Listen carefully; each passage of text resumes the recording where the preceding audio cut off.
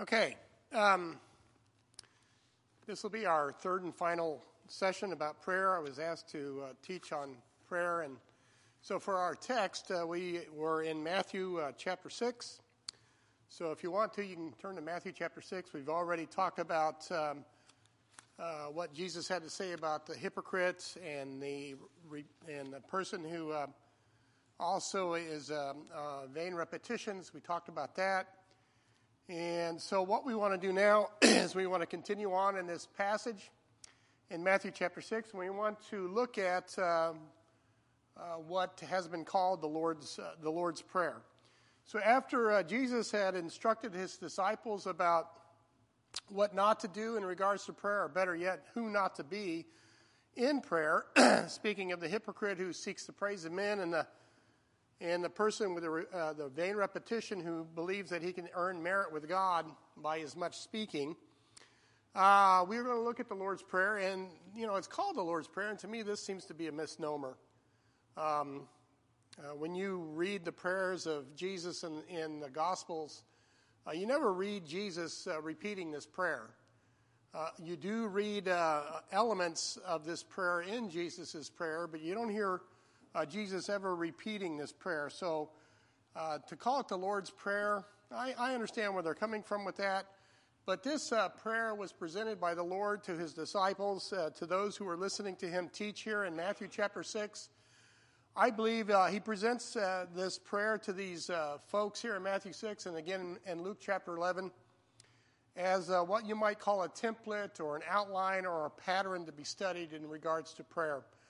There's a lot here in this prayer that's known as the Lord's Prayer, a lot of meditation, a lot of things that we can learn in regards to prayer, and that's what I want to do tonight. I want to simply just go through some of these points about this prayer. I'm not going to go into anything very deep. I just want to kind of like skipping the stone over the surface of the pond, if you will, and just kind of bring up some highlights about this prayer, hopefully so that we can learn something and that we might be able to consider our own time in prayer and that type of thing. So let's go ahead and look at Matthew chapter 6, and I'm going to go ahead and read verses 9 through 15, so at least we'll have the passage in mind. And so Jesus goes and says, "After this manner, therefore, pray ye, Our Father which art in heaven, hallowed be thy name.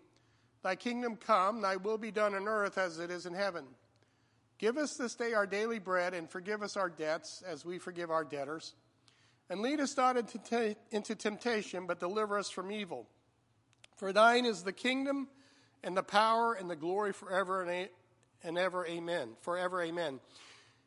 For if ye forgive men their trespasses, your heavenly Father will also forgive you. But if ye forgive not men their trespasses, neither will your Father forgive your trespasses." I read all the way down to verse 15 for a reason, and we'll talk about that when we get there. Now, the first thing I want to bring up is that when Jesus presented this to his disciples and to the folks who were listening to him, he says, "After this manner, therefore, pray ye." He didn't say, "Pray you exactly these words every time you pray." All right? Or he says, and just pray this prayer when you pray exactly as I say it. If this indeed was Jesus' intention, then to me this would be a contradiction of what he just talked about in regards to the vain, repetitious prayers of those who seem to gain merit or seek to gain merit from God so that their prayers would be answered. And that's exactly how some have turned this prayer into. They've turned it into a formalized prayer. They've turned it into something that is to be recited or repeated, many times believing that praying this particular prayer that they call the Lord's Prayer, they have gained some sort of merit, or they've done some duty or something, some obligation to God. But that's not, I believe, is what Jesus is talking about here.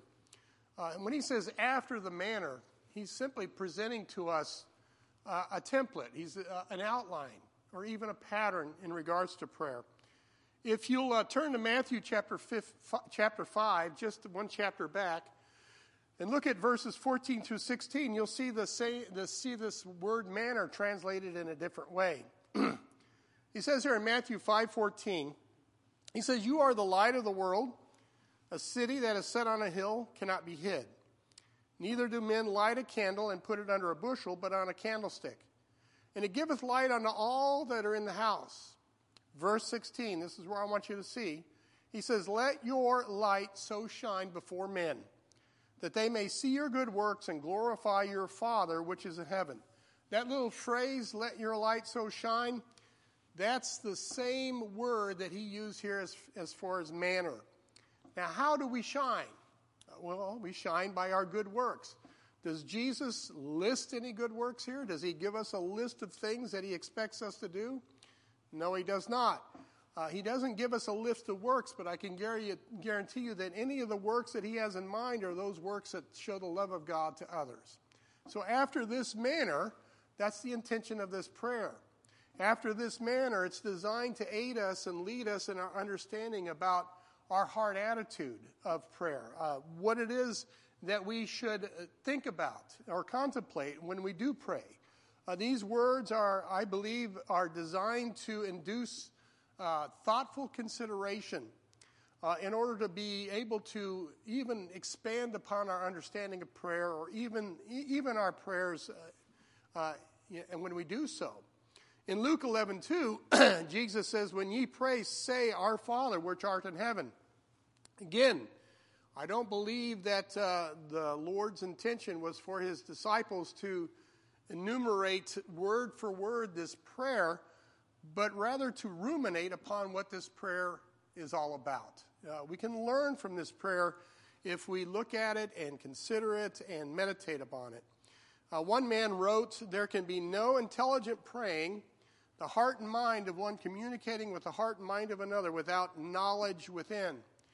So that's why I don't believe this prayer is such a prayer that it's just simply to be recited by rote as like a formalized prayer. And unfortunately, there are many Christians who are trained in formalized prayer. And I don't think that's what he wants here, is to treat this prayer as a formalized prayer, something that we are to repeat as something just for that regards, as a formalized prayer. So, what do we? As we look at this prayer, and something else about this prayer too, you can read through the book of Acts, you can read through the epistles of Paul and John, and you never find this prayer in the book of Acts, or find this prayer repeated by Paul or John in the epistles.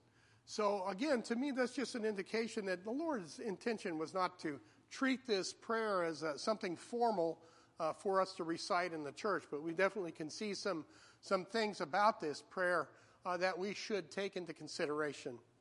So I hope I've muddled that up well enough for everybody to understand. Okay, so with this prayer in mind, there's something that's, I think, is kind of fascinating. I'm sure you guys remember the lawyer who asked the Lord what was the greatest commandment of all the commandments. And the Lord said to him, "What is written in the law? How readest thou?" And the lawyer answered back, "Thou shalt love the Lord thy God with all thy heart, and with all thy soul, and with all thy strength, and with all thy mind, and thy neighbor as thyself." Again, I talked about this when we talked about the vain, repetitious prayers of those who think that they're going to gain merit with God. It says here that we are to love God with all the heart, soul, strength, and mind. When we repeat this like a formal prayer, it can be treated as a mindless prayer, something that is just said, and we just don't want to treat it that way. But what I want to point out about this prayer, with the great commandment in mind, in loving God and loving others, that's exactly how this prayer can be broke down. It can be broke down into two parts. The first part, love for God. And the second part, love for our neighbor. N-E-I or N-I-E.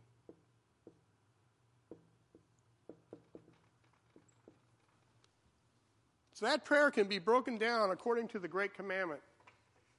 The first part it focuses on the Father.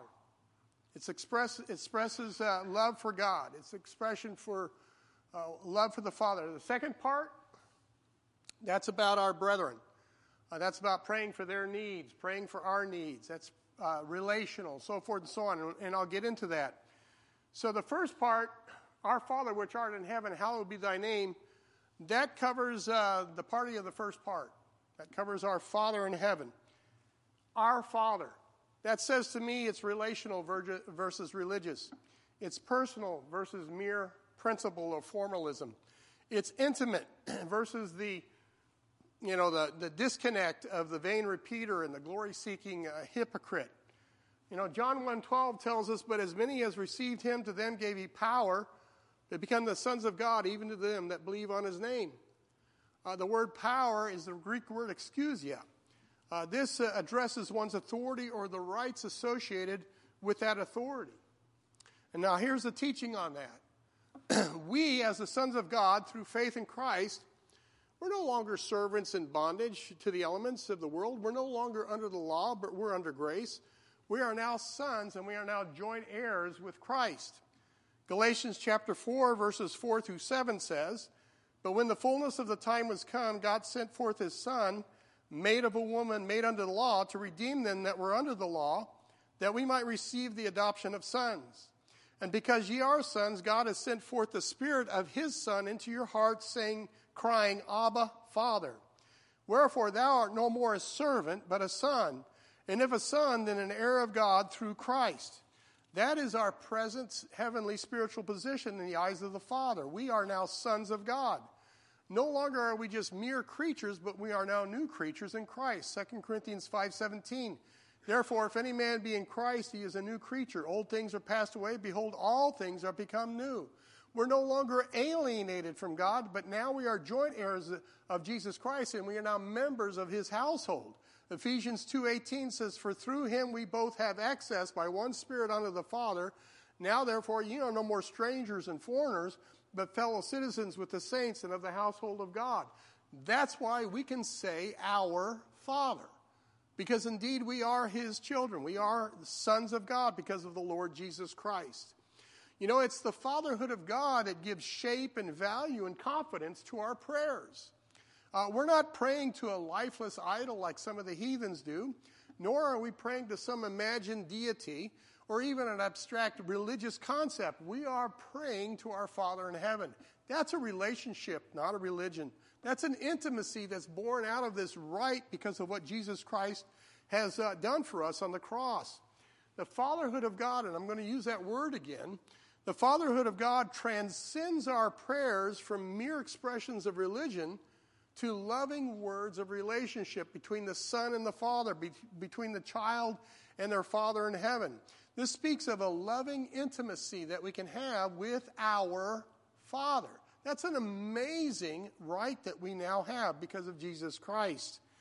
Now, even though all of us, something else that I want to talk about is even though we all can say our Father individually, there's something else that we also need to be aware of with the use of this word our. This reminds us that there are other sons and daughters in the household of God. So when we pray our Father, we have to keep in mind that we're all members of this heavenly household. We're all members of this heavenly household. With this truth, we are reminded to guard against becoming so focused on our own personal relationship, so focused on our own spiritual development with God that we do so to the exclusion of others. I mean, we come on Sunday night and we pray to our Father for the whole body. We pray to our Father for everyone who's on that prayer list. Brian just went through all these folks. They also are part of this household. So when we pray our Father, it's not just us personally, but we also pray collectively for the body of Christ, for those brothers and sisters, for our missionaries and other places. So it's an inclusive term. It's not an exclusive term. And unfortunately, many people have turned it into such an exclusive term, but it's not. This is a family prayer. Let's put it that way. This is a family prayer. The word our means relating to us collectively as well as to us personally. In this prayer, we include everybody. This is not to exclusion of anybody. So our Father, that's a pretty rich statement right there. It's relational. It's intended to be relational. So he says, our Father which art in heaven. Here's another transcendence, if you will, that I referred to earlier. Now, I got to be careful with that word. I'm not teaching what was popular back in the 70s and the 80s, transcendentalism, I think is how that word is. And that's the philosophy holding to the notion that ultimate reality is unknowable and that the spiritual has primacy over the material. You know, I'm not being mystical or anything like that when I talk about that. What I am speaking about is this, folks. When we pray to our Father, which is in heaven, that lifts us up, if you will, into another realm. Now, be careful. Don't misunderstand what I'm saying here. Paul teaches that, I'll just quote the verse. 1 Corinthians 5:10. Yet not all together with fornicators of this world, or with the covetous, or extortioners, or with all idolaters, for then must ye needs go out of the world. Unfortunately, some folks have taken prayer and they've used it as a escape, if you will. And so they kind of cloister themselves away and devote themselves entirely to their relationship with God. That's why I talked about our Father so hard, so specifically. That's not the intention of prayer. It's not to escape. It's not to escape. It's to become involved. It's to get involved. We are here to reach others for Christ, not to sequester ourselves away someplace so we can devote ourselves to prayer. What I'm saying is that I believe that when we pray, I believe the Bible teaches us that when we are praying, it allows us to rise above the limitations of our flesh, trapped here on earth, arise above the circumstances of life as we petition our needs and desires to the Father. Even though I may be fixed to this planet in this body by gravity, when I pray to the Father, my heart, my mind, through the Spirit of God, ascends to the throne of God in heaven. Now, does that sound weird? Does that sound weird? Yeah, it does sound weird, right? My goodness, Jeff, you sound like some sort of mystical Pentecostalist. Give me book, chapter, and verse. You guys know this book, chapter, and verse. Hebrews 4:15 through 16 says, "For we have not a high priest which cannot be touched with the feeling of our infirmities, but was in all points tempted like as we are, yet without sin." He says, "Let us therefore come boldly unto the throne of grace, that we may obtain mercy and find grace to help in time of need." What I'm simply trying to communicate is that by prayer, we can enter into the very throne room of God in heaven. Yeah, I'm still here. My body is still here. But in my mind and my heart, the Bible tells me I can approach the God in heaven and appeal to him for grace. Appeal to him for help. Appeal to him for grace for other folks. To obtain mercy for other folks, such as Gwen and Betty Arney.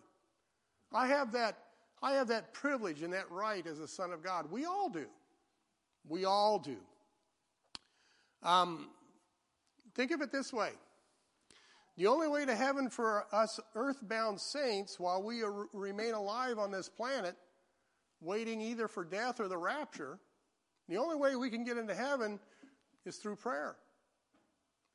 Is through prayer. And we can do that as we petition the Lord and give out our supplications and appeal to him on the throne of grace. That's the right that we have, being the sons of God. That's the authority that we have, being the sons of God, because of what Christ Jesus has done for us. Now, does it still sound weird? I hope not. That's a wonderful right, and that's a wonderful privilege that we have. Unfortunately, we don't take advantage of it as we should. He says here, Our Father which art in heaven, hallowed be thy name. Hallowed be thy name. In our prayers, when we pray, we are to give the Father his rightful place of preeminence. His rightful place of preeminence. I see two fundamental points in this first part of the prayer by which we give the Father preeminence. First, by worship and reverence. Expressions of worship and reverence is seen here in this first part when we hallow the Father's name. When we hallow the Father's name. We are to give glory and honor to the Father's name. The first passion of prayer should be a passion for the glory of God. That's the first passion of prayer.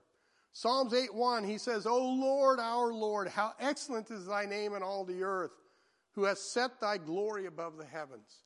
So as we approach the throne of grace, we should approach that throne giving glory and honor to the Father's name.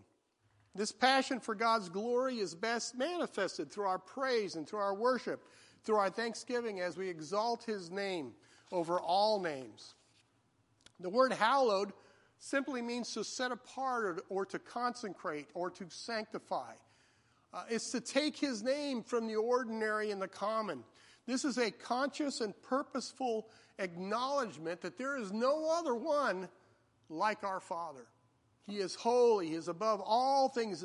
There's nothing or anyone that is any greater than our Father in heaven. And what better time to glorify the Father than when we pray?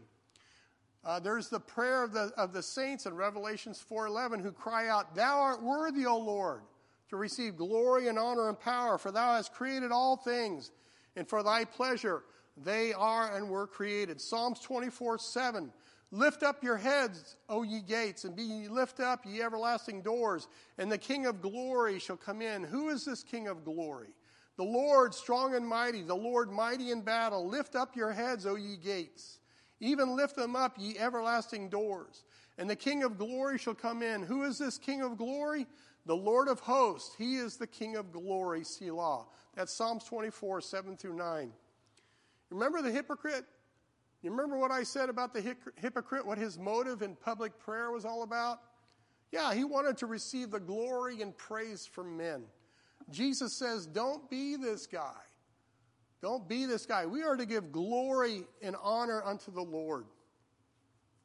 Psalm 74:18, Remember this, that the enemy hath reproached, O Lord, and that the foolish people have blasphemed thy name. The psalmist here in Psalm 74:18 was jealous for God's name. And he lamented that the foolish people blasphemed God's name. God's name is constantly being blasphemed by the foolish in this world.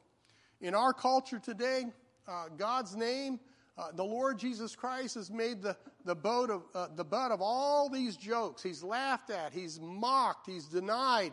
He's made to look like an inept buffoon in many of these adult-themed cartoons that our children watch on television. At one time in our society, this was unacceptable in the public media. You could not use the Lord's name in vain. You could not use the Lord's name in a disrespectful way, or speak of the Lord in a disrespectful way. But now, this profane attitude to the Lord is everywhere. It's absolutely everywhere. It's in movies. It's even on television now. During prime time, you're going to hear people blaspheme God's name. Use it carelessly. Psalms 108 verse 5 says, Be thou exalted, O God, above the heavens, and thy glory above all the earth. If any people on this planet should be praising God, it should be God's people, especially when they pray. Especially when they pray. They should esteem his name as holy, and they should esteem his name as precious, and they should treat it right. When there exists no heart of reference for the name of God, no thought for whom we are to address, but rather, have a flippant attitude or a disrespectful attitude toward the Lord, that's treating God's name in vain. And sadly, the popular spiritual leaders today, that's what they teach. They teach a very reckless familiarity with the name of God. There's almost a brazen arrogance in that they teach that we have power over God and we have the ability to dictate God our way and our will. That's blasphemy. That's just blasphemy. That's treating God's name in a vain way. And I fear that due to the popular spiritual leadership today, that many Christians have lost their awe of God. They've lost their awe of God. We carelessly use the word awesome all the time. We use the word awesome from an ice cream sundae to some thug on a football team. He's absolutely awesome. And what we've done is we've cheapened this word, and we've taken a word that can only rightly apply to the Lord God in heaven, and only to his works, and we misuse these words, and we cheapen these words, and so we rob ourselves of these words that we might be able to express ourselves about God's greatness and about God's glory and exalting his name. The word awe is only found 3 times in the Bible, and with each reference, it's always something awesome about God. Psalms chapter 4, verses 3 through 4 says, "But know that the Lord hath set apart him that is godly for himself. The Lord will hear when I call unto him." It says, "Stand in awe and sin not. Commune with your own heart upon your bed and sit and be still." If you truly had awe in your heart, that would promote holiness and righteousness in your life. Psalms 33:8 says, "Let all the earth fear the Lord. Let all the inhabitants of the world stand in awe of him." That may not be going on now, but I guarantee one day it will. One day it will. Psalms 119, 161, "Princes have persecuted with me without a cause, but my heart standeth in awe of the Lord." We can derive strength and courage because of our awe of God. Now here's the point. Hebrews 4:16 teaches us that we can come boldly onto the throne of grace, that we may obtain mercy and find grace to help in time of need. According to passages such as John 1:12, we are the sons of God. We now have the right, the authority, the permission, the liberty to come boldly before the throne of God, but we are to never go brazenly before the throne of grace. When we pray, are we mindful of the one we are praying to? When we pray, do we address our Heavenly Father with respect and esteem and reverence? Do we pray to the one who is near us in mercy and love and realize that he is highly exalted above us, to whom is due all of our honor and glory and reverence, and yes, even our obedience? Are we in awe of him when we pray? A.W. Tozer once wrote, "Before any petitions are allowed, the name of God must be hallowed." I agree with that. 1 Peter 3:15 says, "But sanctify," which means consecrate, make sacred, hallow, but sanctify the Lord God in your hearts. Yeah, we should do this daily, but certainly when we pray. Certainly when we pray. We got to be careful. We got to be mindful that our approach to God does not become a hurried indifference, motivated more by our wants and our pressing needs, but rather we realize that we are entering in the very presence of our Creator, our Savior, and our Father. So praise God, due to the great thing that Jesus Christ has accomplished for us on the cross, we are now sons of God. We now have that authority, that right, that privilege to approach our Heavenly Father sitting upon the throne of grace, but we should do so always reverently, careful to glorify Him, careful to honor Him, careful to hold him in esteem as he truly deserves. And we certainly need to guard our hearts against the spirit of this age and not develop this casual, almost flippant familiarity with the one who sits on the throne in heaven. You know, the children of disobedience don't have respect for the Father, and some of our brothers and sisters may not show much respect for the Father. But don't let that be named of us. We need to hallow the name of God. We need to come to him with respect and reverence. One thing I have noticed among folks, if there's no reverence for God in prayer, this is often reflected in their walk. Which brings me to the second point that we find in the first part of this prayer. It says, Our Father which art in heaven, hallowed be thy name. Thy kingdom come, thy will be done in earth as it is in heaven. The second point there, I guess you could say it's our declaration of allegiance. This second matter that we see in this prayer in regards to the Father's kingdom and the Father's will to be done in earth as it is in heaven, that is declaring our allegiance to the Father. That is praying the interests of the Father. The interest of the Father is his kingdom. The interest of the Father, his will done in earth as it is in heaven. In praying for the Father's kingdom and the Father's will, our prayer is given over to the Father's highest interest.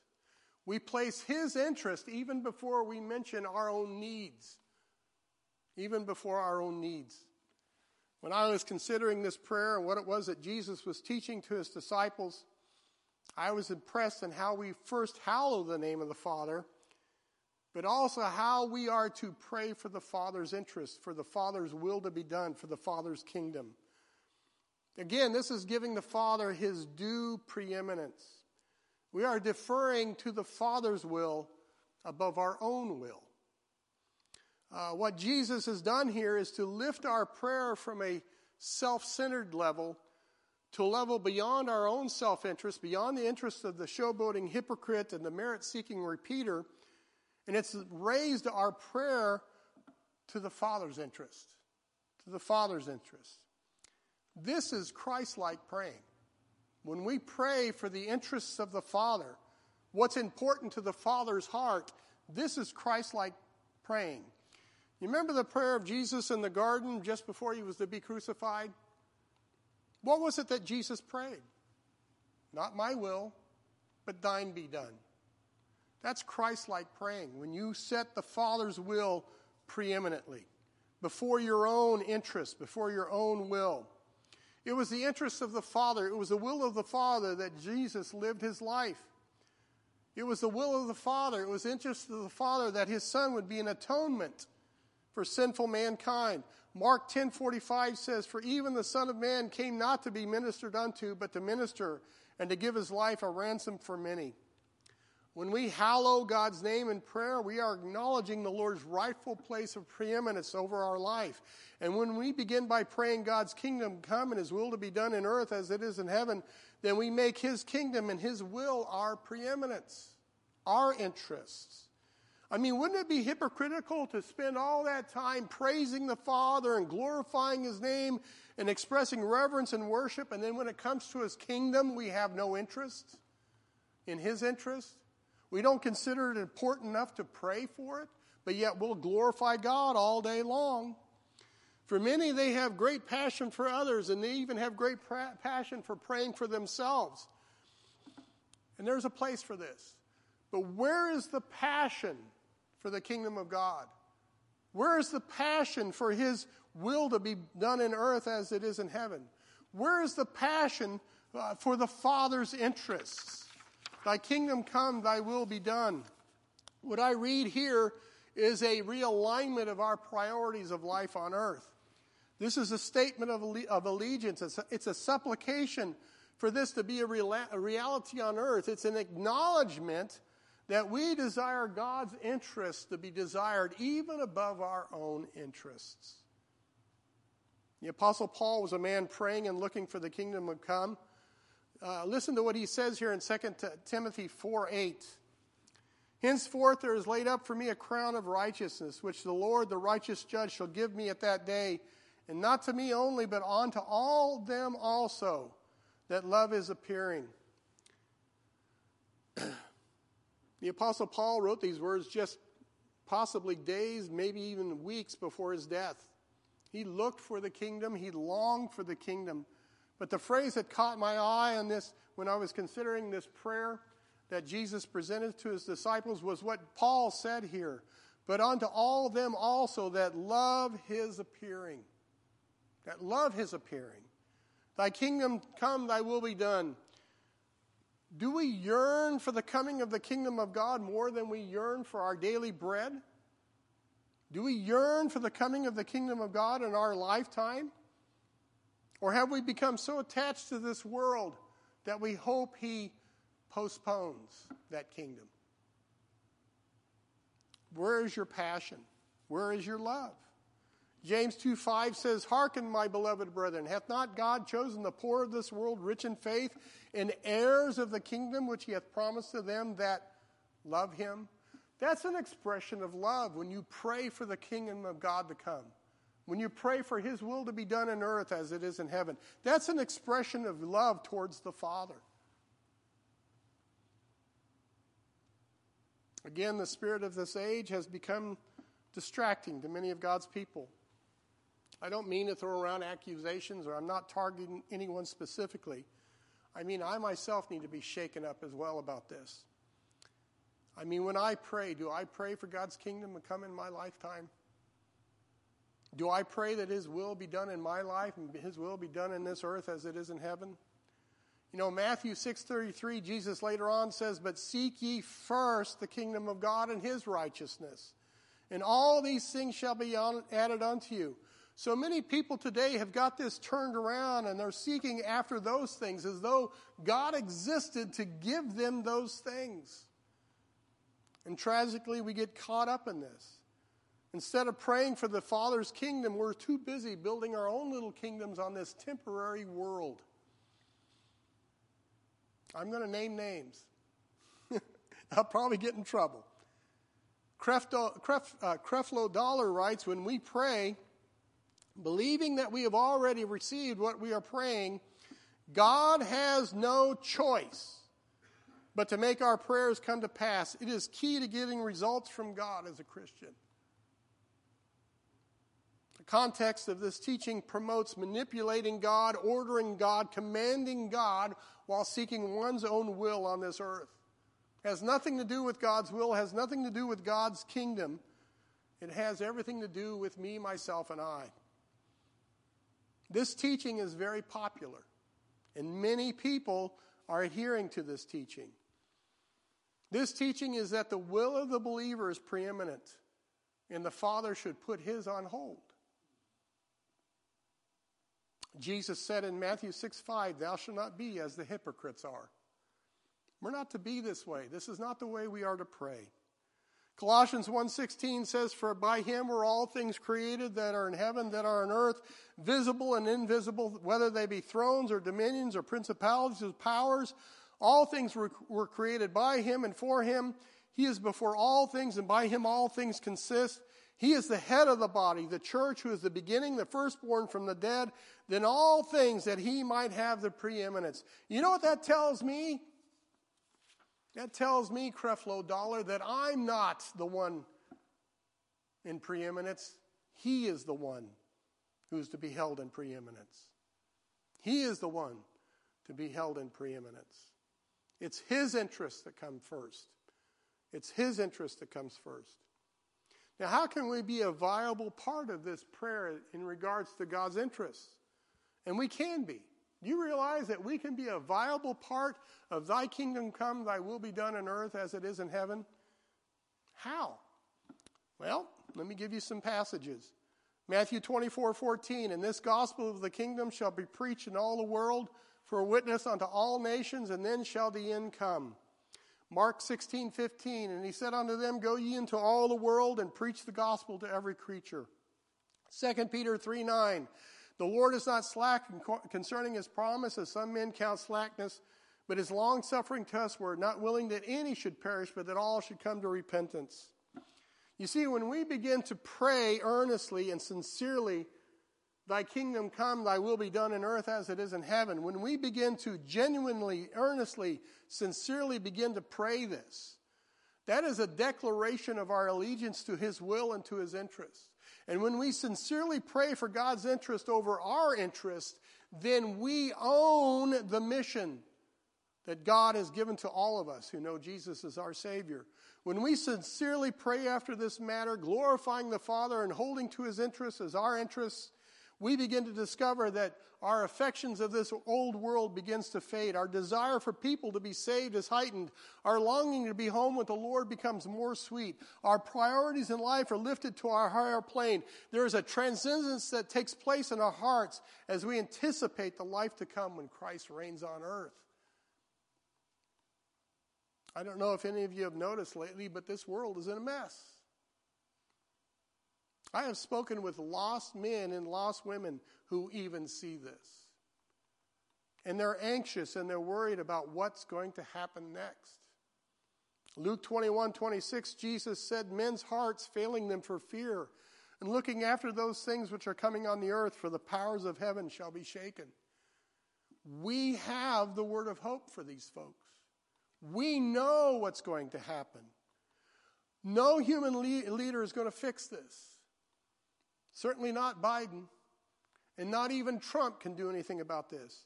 There's no human leader that will fix this mess. In fact, the Bible tells me that a human leader is coming that's not going to fix it, but he's only going to make it worse. But we have the answer because we know whose kingdom is coming.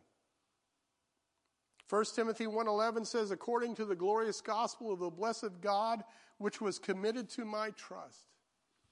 When we pray for God's kingdom and God's will to be done, this is what we are claiming, and that we accept that which has been entrusted to us. That we have God's highest interest at heart, and that is for lost souls to be saved and for the church to grow. That we are willing to play our part in God's highest purpose in calling men and women, lost souls, out of this world for the will of God. Romans 10:13 says, for whosoever shall call upon the name of the Lord shall be saved. How then shall they call on him in whom they have not believed? And how shall they believe in him whom they have not heard? And how shall they hear without a preacher? And how shall they preach except they be sent? As it is written, how beautiful are the feet of them that preach the gospel of peace and bring glad tidings, tidings of good things. Perhaps if we don't have a burden for lost men, it's because we haven't been praying God's interests. The part we all can play begins by giving the Father preeminence that he rightly deserves in our life. By begin praying for his highest interest to be fulfilled. That the coming of his kingdom and his will be done in earth as it is in heaven. The praying that we would be obedient to his highest interest. That we would own the mission that he has given us to fulfill by playing our role in God's plan. So you can see the first part of this prayer, known as the Lord's Prayer, is very, very instructive. Because it's an expression of our adoration, it's an expression to our love for God. It's a realigning our hearts to the interests of God. And how best can we show our love to the Father than by this? John 14:15, if you love me, keep my commandments. Keep my commandments. So the first part of this prayer is in the fulfillment of the first great commandment, love God with all thy heart, with all thy soul, with all thy mind, with all thy strength.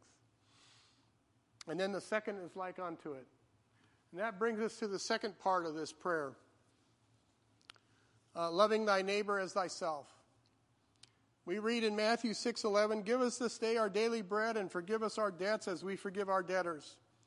And lead us not into temptation, but deliver us from evil. For thine is the kingdom and the power and the glory forever. Amen. We see three things here, common to all men, addressed by the Lord in this prayer. Give us this our daily bread. That talks about our physical needs. Forgive us our debts as we forgive our debtors. That talks about our relational needs. And lead us not into temptation, but deliver us from evil, addresses our spiritual needs. Our physical needs, our relational needs, our spiritual needs. Let's talk a little bit about our physical needs, praying for our physical needs. Matthew 6:11 says, "Give us this day our daily bread." What this teaches me is that it is perfectly acceptable to the Father that his children ask of him concerning their physical needs while they sojourn here on earth. Again, notice the words us and ours. Again, this is a reminder for us to not only pray for our own personal needs, and we can do that, but we also must pray for the needs of others as well. We can't forget that. Sometimes we get so focused on our own personal needs that we forget there's others that have needs as well, and that we need to pray that their needs are met as well. The asking for daily bread reminds me of another prayer found in the book of Proverbs. In Proverbs chapter 30, verses 7 through 9, the writer of Proverbs says, "Two things have I required of thee," speaking to the Lord. He said, "Deny me them not before I die." He says, "Remove far from me vanity and lies. Give me neither poverty nor riches. Feed me with food convenient for me. Lest I be full and deny thee and say, Who is the Lord? Or lest I be poor and steal and take the name of my God in vain." You know, a popular religious leader says, it's God's will for you to live in prosperity instead of poverty. It's God's will for you to pay your bills and not be in debt. So, my question to this spiritual religious leader is this. Does this mean that if someone is not prosperous but poor, they have fallen on hard times and they can't pay their bills, does this mean that they're out of God's will? Does this mean that they're out of God's will? You know, Judas Iscariot complained about the costly ointment that Mary had poured upon the Lord prior to his burial. And he complained and said that ointment could have been sold and the money could have been used to help the poor. Of course, we understand Judas didn't give 2 cents for the poor. What he saw was money slipping through his thieving hands. But the point I wish to make out is what the Lord said to Judas. He said in Mark 14:6, "Let her alone. Why trouble ye her? She hath wrought a good work on me. For ye have the poor with you always, and whensoever ye will, ye may do them good. But me ye have not always." Now, I bring this up to say that just because a person is poor doesn't mean they're out of God's will. To teach something like this, that this religious leader teaches, I think to me is heartless and it rings of a Judas. I have met some of the poorest folks on the planet, but rich in faith. Rich in faith and grace of God. In fact, folks that I believe we could learn a thing or two as far as walking with the Lord. Also, does this apply to the Apostle Paul? Does this imply that Paul was out of God's will because he was in need? Philippians 4:11 says, "Not that I speak in respect of want, for I have learned in whatsoever state I am therewith to be content. I know both how to be abased, I know how to abound everywhere in all things. I am instructed both to be full and to be hungry, both to abound and to suffer need." You know, this prayer is concerning our daily bread. Our daily bread. It's an affirmation of faith that the Father shall supply all our needs according to his riches and glory. Secondly, what this is, it's a declaration of our dependence upon the Father's care for our needs. He knows what we need. He knows what we need. James 1:17 says, "Every good gift and every perfect gift is from above, and cometh down from the Father of lights, with whom is no variableness, neither shadow of turning." It's a declaration of our dependence upon God. Now, Does this mean that we sit on our cans and we expect God to fill our cupboards in our homes and that we don't do anything about our own empty cupboards? No, that is not what it means. 2 Thessalonians 3:6, Paul says, "Now we command you, brethren, in the name of our Lord Jesus Christ, that ye withdraw yourselves from every brother that walketh disorderly, and not after the tradition which he received of us. For yourselves know how ye ought to follow us, for we behaved not ourselves disorderly among you, neither did we eat any man's bread for naught, but wrought with labor and travail night and day, that we might not be chargeable to any of you. Not because we have not power, but to make ourselves an ensample unto you to follow us. For even when we were with you, this we commanded you, that if any would not work, neither should he eat. For we hear that there are some which walk among you disorderly, working not at all, but are busybodies. Now them that are such we command and exhort by our Lord Jesus Christ, that with quietness they work and eat their own bread." The Bible teaches us we go to work, and we support our families, and we pay our bills. We do that. That's what the Bible tells us. We go to work. We earn our living. But we recognize where that earning comes from. That God is the source of that. 1 Timothy 6:17, "Charge them that are rich in this world, that they be not high-minded, nor trust in uncertain riches, but in the living God, who giveth us richly all things to enjoy." To me, this is very instructive. The Lord, was that me? Okay. The Lord, through Moses, warned Israel that once they got into the land, once they started becoming prosperous, once the land started producing its fruit, Moses warned Israel against forgetting God. Forgetting God. Deuteronomy 8:10, "When thou hast eaten and art full, then thou shalt bless the Lord thy God for the good which he hath given thee. Beware that thou forget not the Lord thy God, in not keeping his commandments and his judgments and his statutes, which I command thee this day. Lest when thou hast eaten and art full, and hast built goodly houses and dwelt therein, and when thy herds and thy flocks multiply, and thy silver and thy gold is multiplied, and all that thou hast is multiplied, then thy heart be lifted up, and thou forget the Lord thy God, which brought thee forth out of the land of Egypt from the house of bondage." That's what happens. We forget.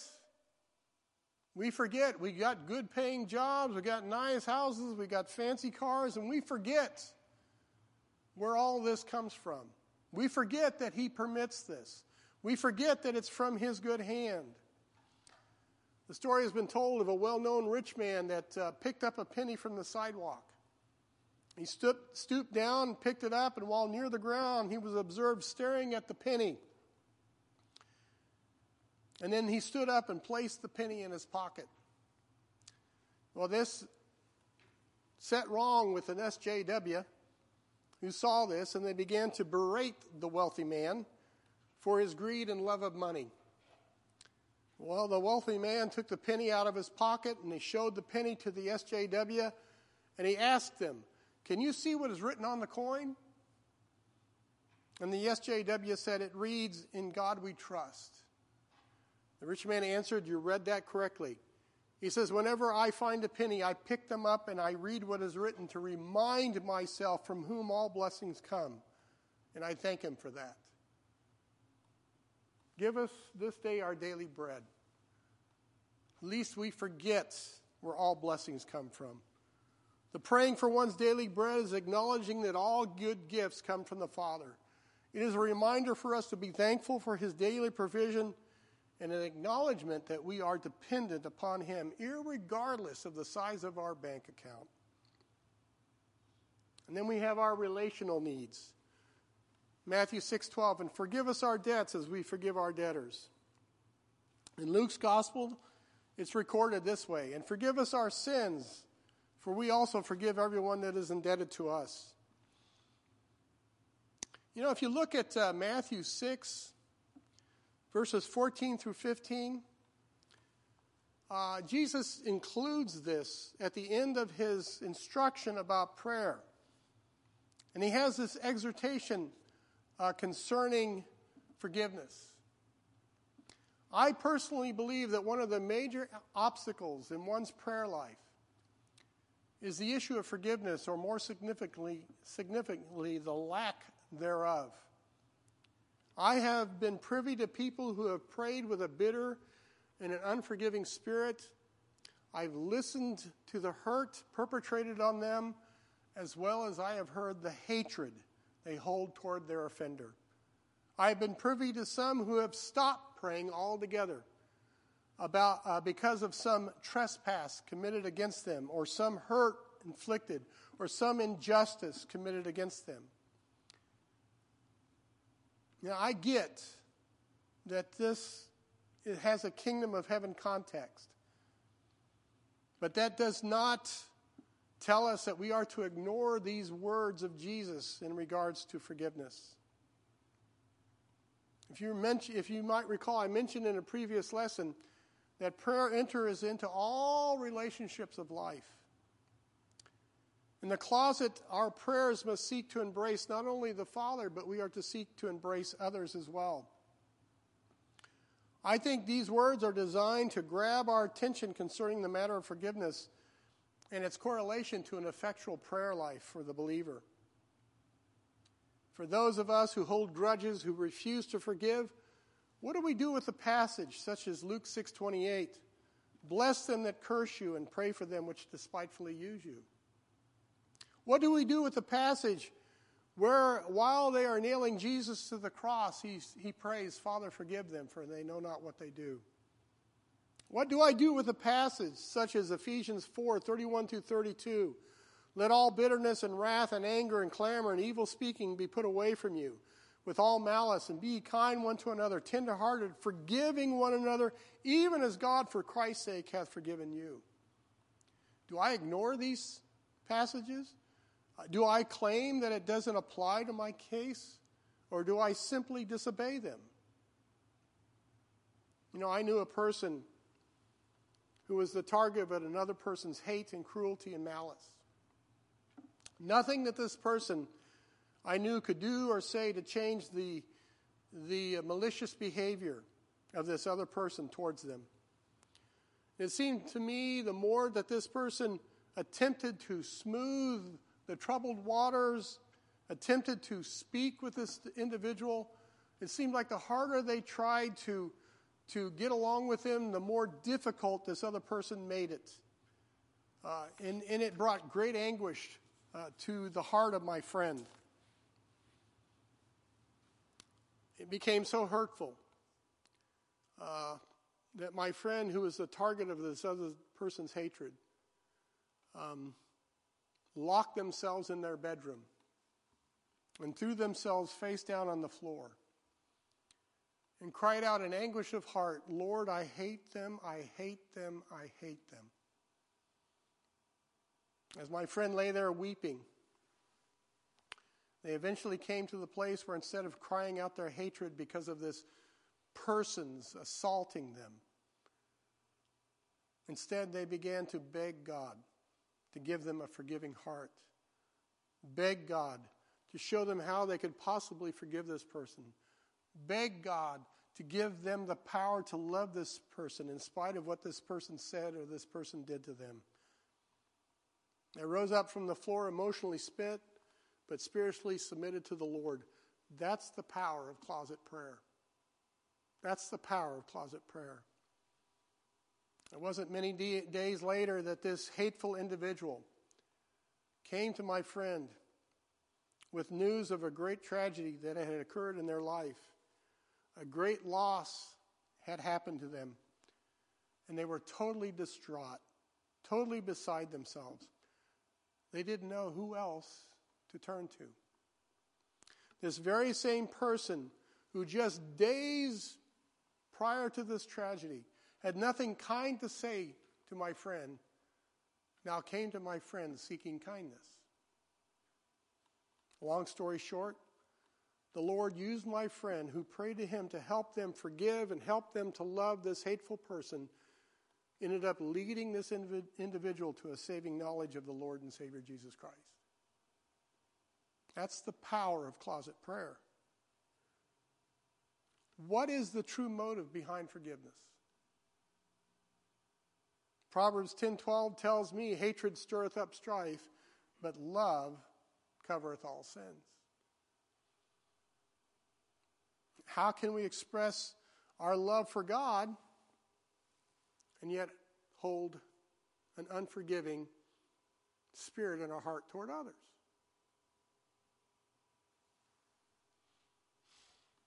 Our spiritual needs. Matthew 6:13, and lead us not into temptation, but deliver us from evil. For thine is the kingdom, the power, and the glory forever. Amen. This speaks to me about praying to the Father's leading and protection in our walk with Him. We live in an evil world. We're surrounded by wickedness. There's wickedness in the world, and there's wickedness in our own hearts. Now, God does not lead anybody into temptation to sin. No, we step into that mess on our own. James 1:13 through 15 says, let no man say when he is tempted, I am tempted of God, for God cannot be tempted with evil, neither tempts he any man. See, that doesn't even make any sense to me. If God can't be tempted at evil, why would he lead somebody into evil? But every man is tempted when he is drawn away of his own lust and enticed. Then when lust hath conceived, it bringeth forth sin, and sin, when it is finished, bringeth forth death. No, we walk into that mess. God doesn't lead us into it. Now, I've seen among my brothers and sisters that we can get kind of cocky in our walk. We can get kind of cocky in our walk. We think we got it all together. We think that we can handle things. Proverbs 16:18 tells me, pride goeth before destruction, and our spirit before a fall. I don't know how many times I've seen that play out. I don't know how many times I've seen that play out. You get some of these folks who are so full of self, so confident about their righteousness, and then what happens?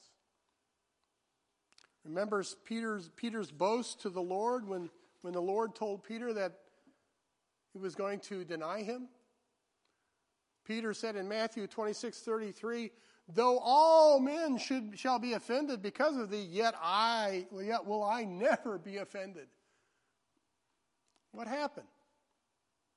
What happened? In Luke's gospel, we're informed that Jesus prayed for Peter about this matter. He said, Simon, Simon, behold, Satan hath desired to have you, that he may sift you as wheat. But I have prayed for thee, that thy faith fail not. And when thou art converted, strengthen thy brethren. Now, the Father doesn't lead anybody into temptation.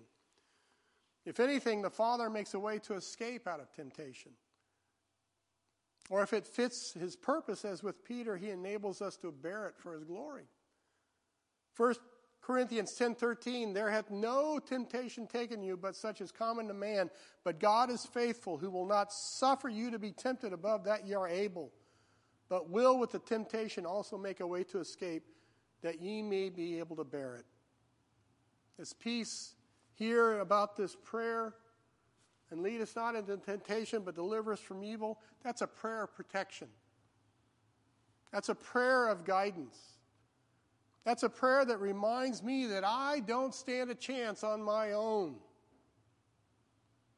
1 Corinthians 10:12 says, wherefore let them that thinketh he standeth take heed lest he fall. Galatians 6:1 through 3 says, brethren, if a man be overtaken in a fault, ye which are spiritual, restore such a one in the spirit of meekness, considering thyself, lest thou also be tempted. Bear ye one another's burdens, and so fulfill the law of Christ. For if a man think himself to be something when he is nothing, he deceiveth himself. Now this to me is a prayer of dependence upon the Lord's protection. This to me is motivation. Also to pray for our pastors, to pray for our leaders in this church, to pray for those who are on the mission field, pray for those who are attempting to kick addiction, pray for those who are facing family struggles, pray for those who are experiencing adversity on the workplace, pray for one another, that the Father will protect them and lead them through whatever it is they're facing. This is a prayer for God's protection. A man once said that intercessory prayer is the prayer that lies closest to the heart of Christ, for it is a high priestly prayer, as one advocates to the Father on behalf of another. So in closing, he finishes, "For thine is the kingdom and the power and the glory forever, amen." Do you see what he does there? We begin with our hearts focused on the Father, then we pray for our needs and the needs of our brothers and sisters, and then he refocuses our hearts on the one to whom we pray for protection. The only one that can provide protection. The only one that the kingdom is his, and who has the power, and who has the glory forever and ever, amen.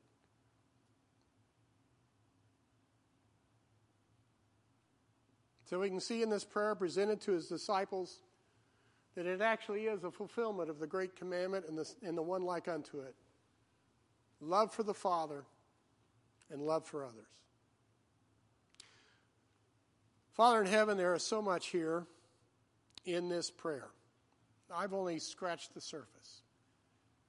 But Father in heaven, we just want to exalt you and glorify you and just praise you. Because indeed, yours is the kingdom. You are the power. You are the authority. And I am so grateful and so thankful, Father, that we can call upon you as our Father. Now, Lord God, I pray that we would become a part of thy kingdom, thy will, thy interests, that, Father in heaven, that we would set thee as preeminent in our lives with our spouses, with our children, with those that we work with, those that we serve with, those we minister. I pray, Lord God, that our lives would be lives that would exalt you in everything that we say and we do. And we also pray, Father in heaven, and look to you to provide for us and protect us. And Father in heaven, if there is any ill will towards others, may we ask of you the grace that we might be able to forgive, that we might do as Christ did and love those that hate us. We thank you and praise you, knowing that indeed you empower us by your indwelling Spirit. And we thank you for that Spirit. And we thank you for your word. Now we ask that we leave with your blessing. In Christ's name, amen.